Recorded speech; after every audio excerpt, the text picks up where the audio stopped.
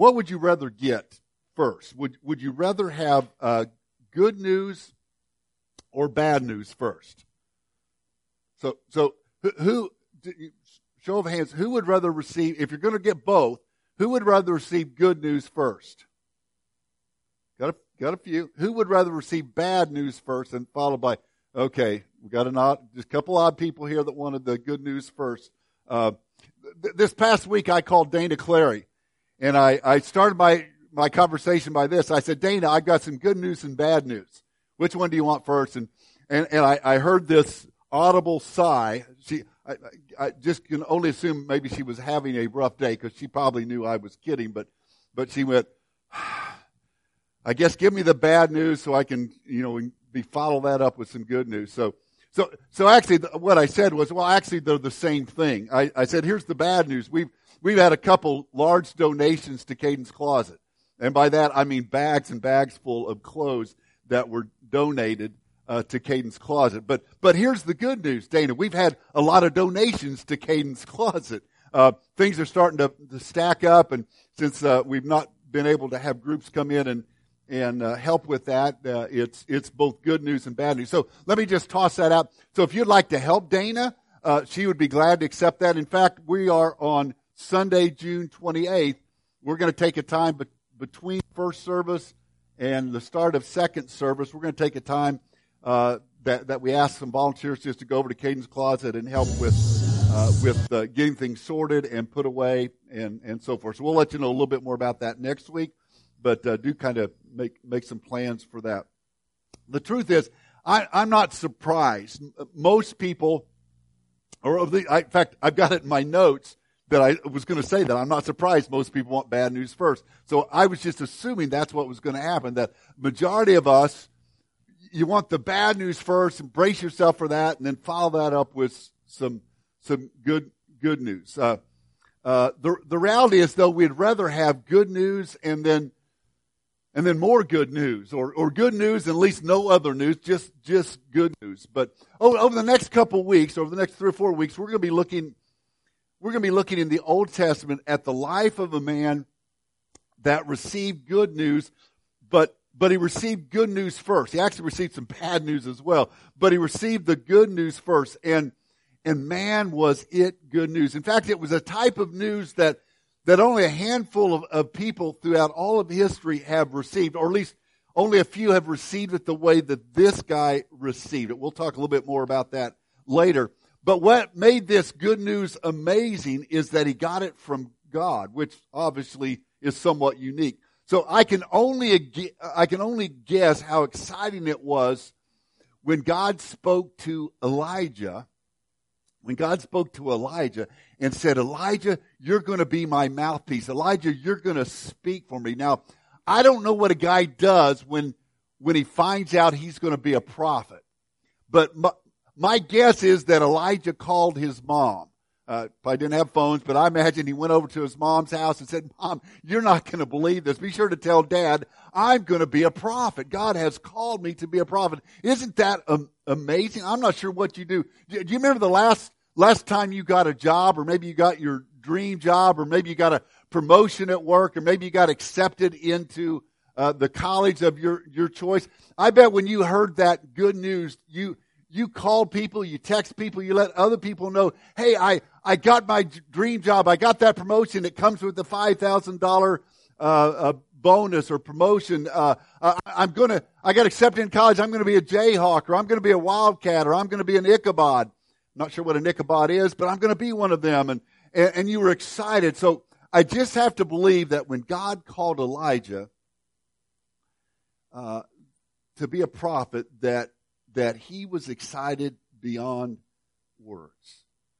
Good news, Elijah. Good news, Elijah. You're going to be my prophet. So over the next couple of weeks, we're going to be looking at this guy, Elijah, and we're actually going to see a couple things about his life that I think parallels our life. We're going to see some things about Elijah that we'll see ourselves. They may surprise you, but we're going to see ourselves in some of the things that Elijah went through. See, we see this prophet Elijah, and we're literally going to see him, and not necessarily today, next week, or in 2 weeks we'll look at it, but we're going to see Elijah literally on a mountaintop.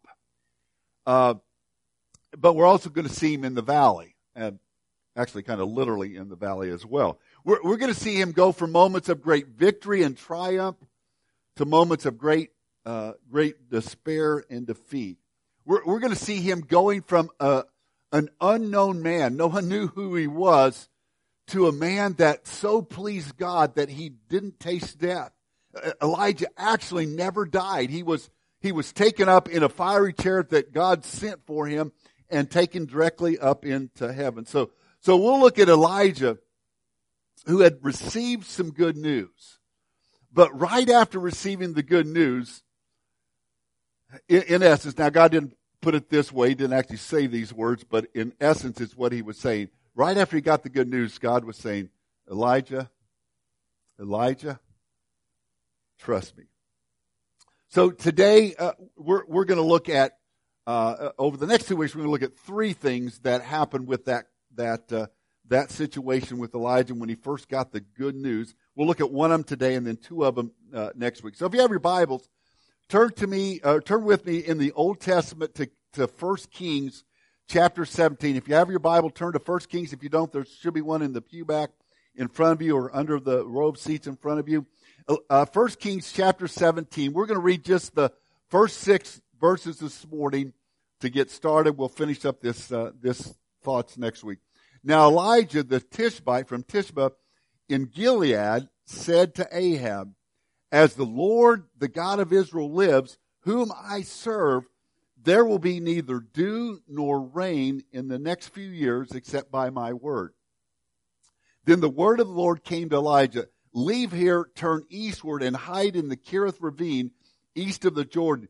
You will drink from the brook I have directed and I have directed the ravens to supply you with food there. So he did what the Lord had told him. He went to the Kerith ravine east of the Jordan and stayed there. The ravens brought him bread and meat in the morning and bread and meat in the evening, and he drank from the brook. What we're going to look at this morning, there was a call. There was a call. There definitely was a call on Elijah's life, the call to be a prophet. And we know that actually from the first 2 verses. Verse 1, he says, the Lord, the God of Israel, as the Lord, the God of Israel lives, whom I serve, there will be neither dew nor rain. So he gave a message that, even though it doesn't specifically say it that way, it's obvious that God had called him and gave him that message to give to King Ahab. And then verse 2, it says, then the word of the Lord came to Elijah, leave here and go somewhere else. Go to the east side of the Jordan. So we know that there was a call on Elijah's life, but it brings up a couple questions. Here's the first one.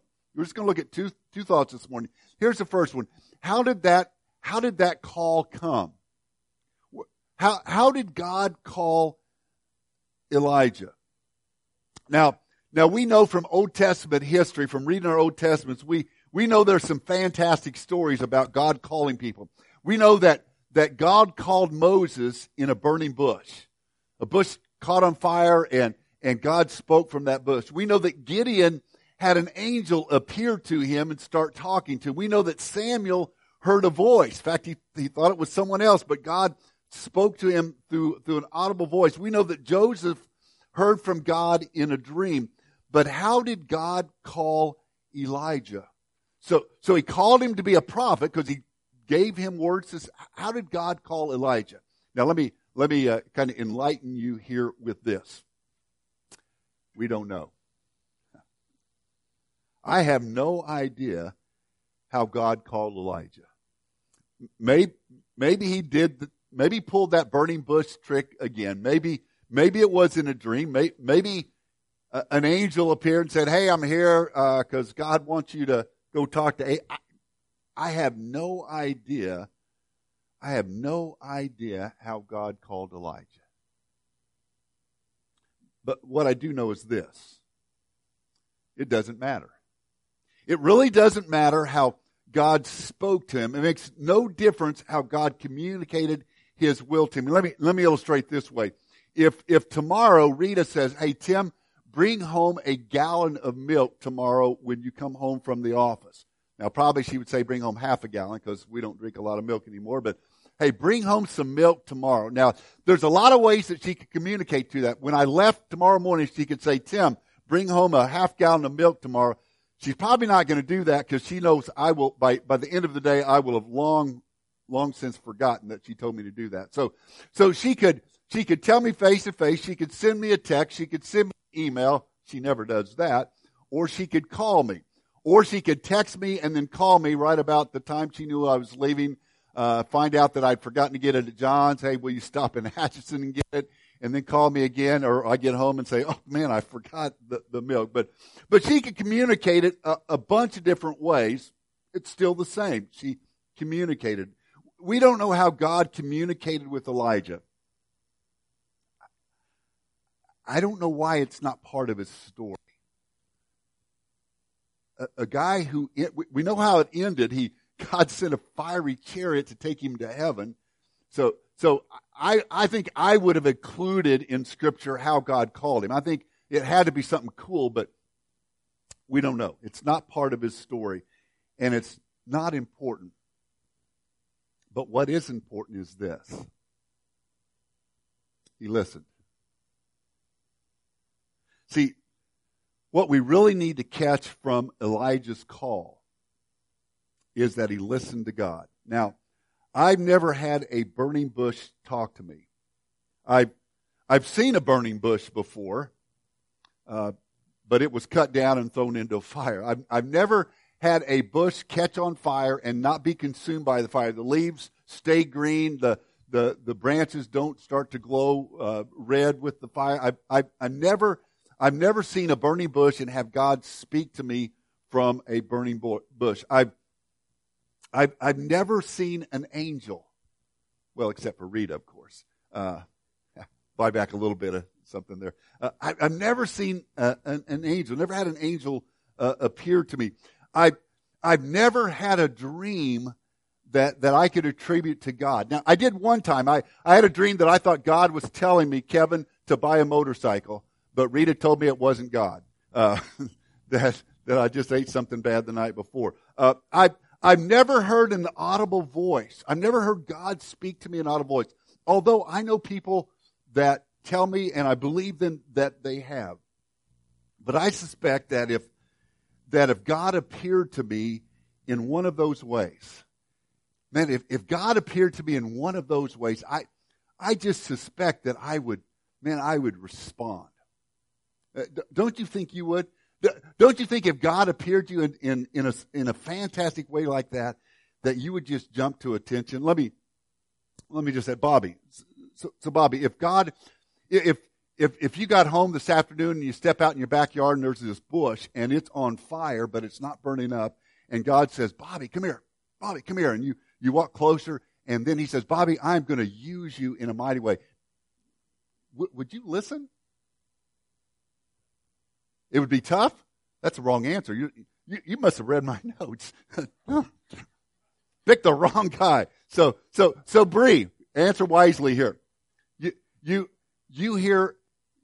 go home today and there's an angel sitting on your front porch, and the angel says to you, you are a great and mighty warrior. I'm going to use you to do just amazing things. Don't you think you'd just jump to attention and be excited? Okay, that's the right answer. So I hope you learned from Bobby messing up his answer. Do you realize, some of you may have, Bobby, you actually gave a very wise answer there.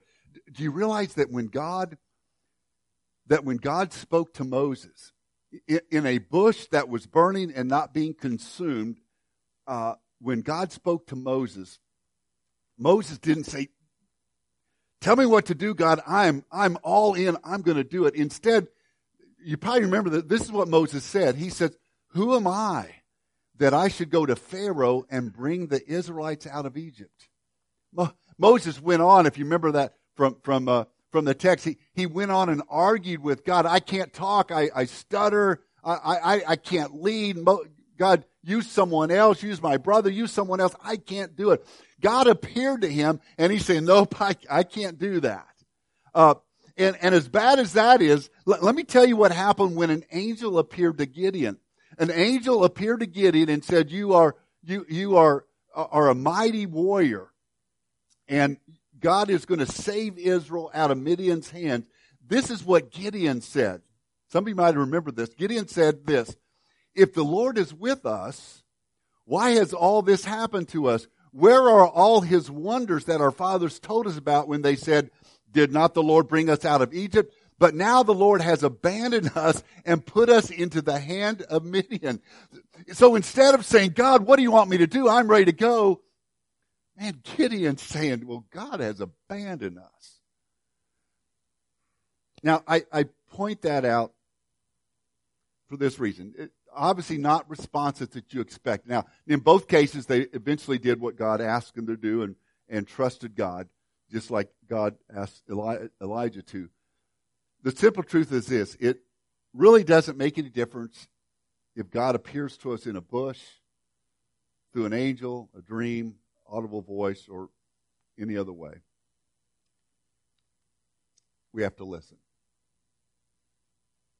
Now let's get personal and ask this question. Let's kind of make the application here. How do we know? How do we know? God put a call on Elijah's life. We're not sure how that happened necessarily, but we know he responded to it. So how do we know when God is calling us, when God is speaking to us? Because I assume that for most of us, let me just say for myself, I've never had God speak to me in any of those dramatic type of ways. I've never had God say, hey, Tim, this is what I want you to do, in that kind of way. So how do we know when God is calling us? Now, let me take a step back for just a second and preface that question with this statement. God calls us.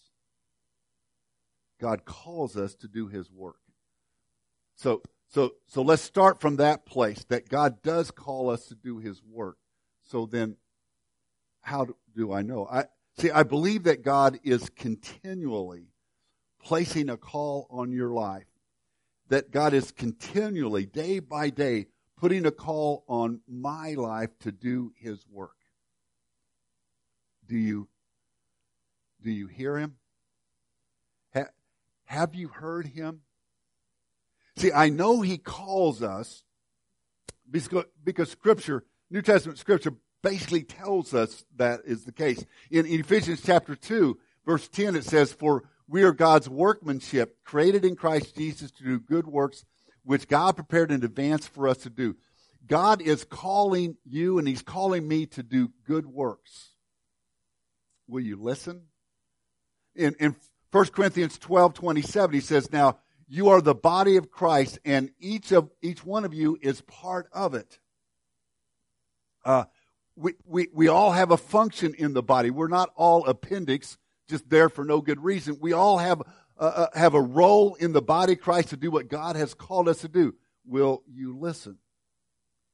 In Romans 12, it says, we all have different gifts according to the grace given us. If a man's gift is prophesying, let him use it in proportion to his faith. If it's serving, let him serve. If it's teaching, let him teach. See, God has gifted each of us in different ways to be a part of the body. Are you listening? See, we don't know how Elijah was called. I'm assuming it was dramatic, but he listened. So if God is calling me, and it probably isn't in a dramatic way, it's not through a voice or a bush or angel or anything like that. How do I know? How do I know when God is calling me to do his work? How can I be aware of what that is? Let me point out a couple things. First of all, it is usually small.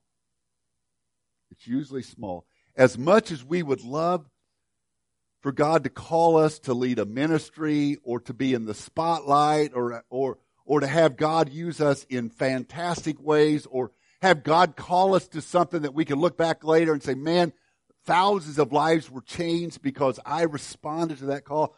As much as we would love that would be God's call on our life, and it could be for some of you, for most of us, God's call on our life is usually small. See, if we just understand that He's calling us to do the little things. He's calling us to love our neighbor, to forgive others when they sin against us. He's calling us to give some of our time and to notice someone that is unseen. F.E. Piercy says this. He says, we often celebrate grand accomplishments, but Jesus lives in the simple. The simple act of love, the simple word of kindness, the simple work of service. Do you hear Him calling? See, it's usually something small He's calling you to. Do you hear Him? Are you listening? Note this, not always, but it's often uncomfortable. God rarely calls us to the easy. He is calling us to step out of our comfort zone, out of our familiar, out to a place that He leads us. See, Moses was, when God called him, appeared to him in a burning bush, Moses was a shepherd, and God called him out of his comfort zone. Instead of leading sheep, he was going to lead Israel out of Egypt. But he had never done that before. Gideon was a farmer. He was thrashing wheat. In fact, they were so scared of the Midianites that he was down in a wine press hiding so they wouldn't even see him thrashing the wheat. Gideon was a farmer, and God was calling him to be a mighty warrior, to step out of what was familiar to him, to be a mighty warrior. So instead of thrashing wheat, he was going to start thrashing the Midianites. But he had never done that before. See, God may call you to something you've never done before, or something that doesn't come easy, or something that doesn't come naturally, or will demand your time, or your commitment, or your heart, or will be hard. See, God calls us to the uncomfortable. Do you hear Him? See, God is going to call us. It's usually small, and it's often uncomfortable. But I know what maybe you're thinking right now. It's saying, okay, Tim, that's good, but how do I know? How do I know when God calls? Because you haven't addressed that. You said you were going to tell me how I know. How can I know when God is calling me? How can I be sure? If it's not a burning bush, I'd probably get that. If it's not an angel, I probably would listen there. How do I know when it's God calling me to do something? We know it's God's call when, now catch this, write this down if you got your notes and keeping track, write this down. We know it's God's call when it is from God. Okay, that's not very helpful, is it? You didn't really answer the question. But let me ask another question. Honestly. And I could probably give some pointers here how we can definitely know when God's calling us. But is that really our stumbling point? Is our problem really trying to figure out when God is calling us? Is that what we really struggle with, trying to figure out what God's call on our life is, or is it this?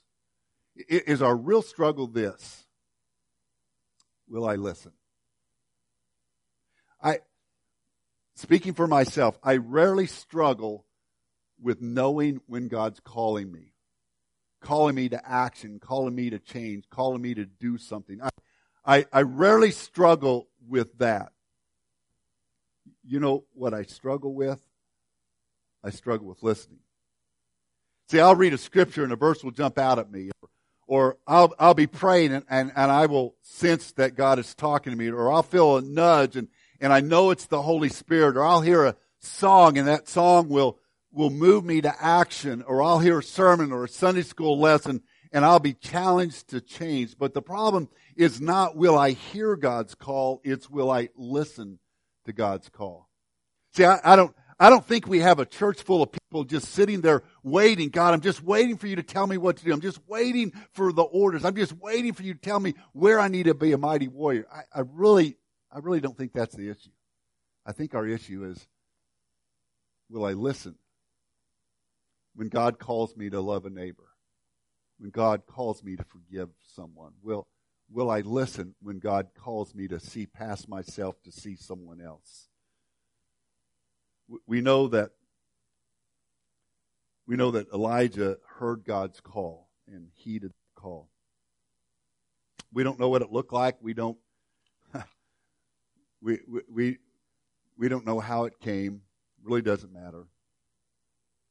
He just simply listened. So the next few weeks we'll look at that life. We'll look at his ministry, and we'll see how his life and others' lives were changed because he listened. Last week, Rita and I were driving somewhere, and she turned on an interview that was on Facebook, and she held the phone over to me. We were sitting in line at Sonic. I held the phone over and said, "Did you recognize him?" And I looked at the guy and like, man, I don't know who that guy is. And then I looked again and like, oh, yeah. Or she told me. I guess she had to tell me who it was. Was a kid that I've known since he was a little boy. His name's Bart Hentz. Bart attended church, grew up in the church at Rushville. His family lives in Effingham, graduated from Effingham, went to school with Nick, and Nick knows him well. And it was an interview with Bart, and he was telling his story. See, Bart had, when he got out of high school, went to Ozark Christian College and went into youth ministry. In fact, he was a youth minister for us at Rushville for a while, and he was telling the story that he was at a week of church camp, and he heard God's call.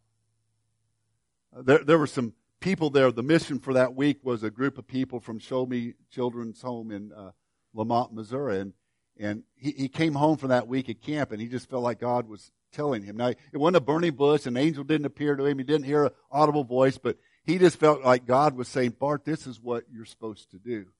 And so he got home from camp that day and told his wife, Sarah, I know where God wants me to go. I know what God wants me to do. Hey, I know where we should go. We're going to go to Show Me, and we're going to be house parents at Show Me. And Sarah said, Bart, I think you're wrong. God is not calling us to that. But Sarah's just a sweetheart. She is an amazing woman of God. And she said, well, Bart, let's do this. Let's pray about it. In fact, what she said was, Bart, pray about it for 30 days, and then you're going to get that out of your mind. And at the end of 30 days, Bart was, his will was solid. He knew that God was telling him to go. And unfortunately for Sarah, it wasn't what she was expecting. At the end of 30 days, she felt God calling her too. And so for years now, they've been house parents. They've impacted dozens and dozens of boys and girls in a positive way as house parents at Show Me, because they heard a call. Now I would put that not necessarily a small thing. That was a huge thing, but they heard a call and they listened. Certainly out of their comfort zone, but they listened. Would you bow with me? Father, we thank you this morning that you call us. You place your call on our life every day. Father, sometimes it's the smallest of things. Maybe it's just a smile. Maybe it's just a kind word. Father, maybe it's an act of love. Maybe it's offering forgiveness when it wasn't expected. Father, maybe it's financially supporting. Maybe it's giving some of our time. Father, you call us to be your light, your witness in so many ways. Oftentimes, Lord, they're not very big. They're small. But you're often calling us to get out of what's easy and what's comfortable for us, what's familiar, and do something for you. Father, help us today not be confused about whether you're calling us, but be committed to listen to your call. We pray this in Jesus' name. Amen. If you're here this morning and you don't know the Lord, we'd encourage you to come. We'd encourage you to answer that call first. But maybe here this morning, God's calling you to something. Maybe it's small, maybe it's medium-sized, maybe it's big. I don't know. God may be calling you to something today. If you need encouragement, if you need someone to walk beside you with that, if you need someone to pray with you about that, then I would encourage you I would encourage you to come up, and we'll gladly do that. Will you listen to God's call?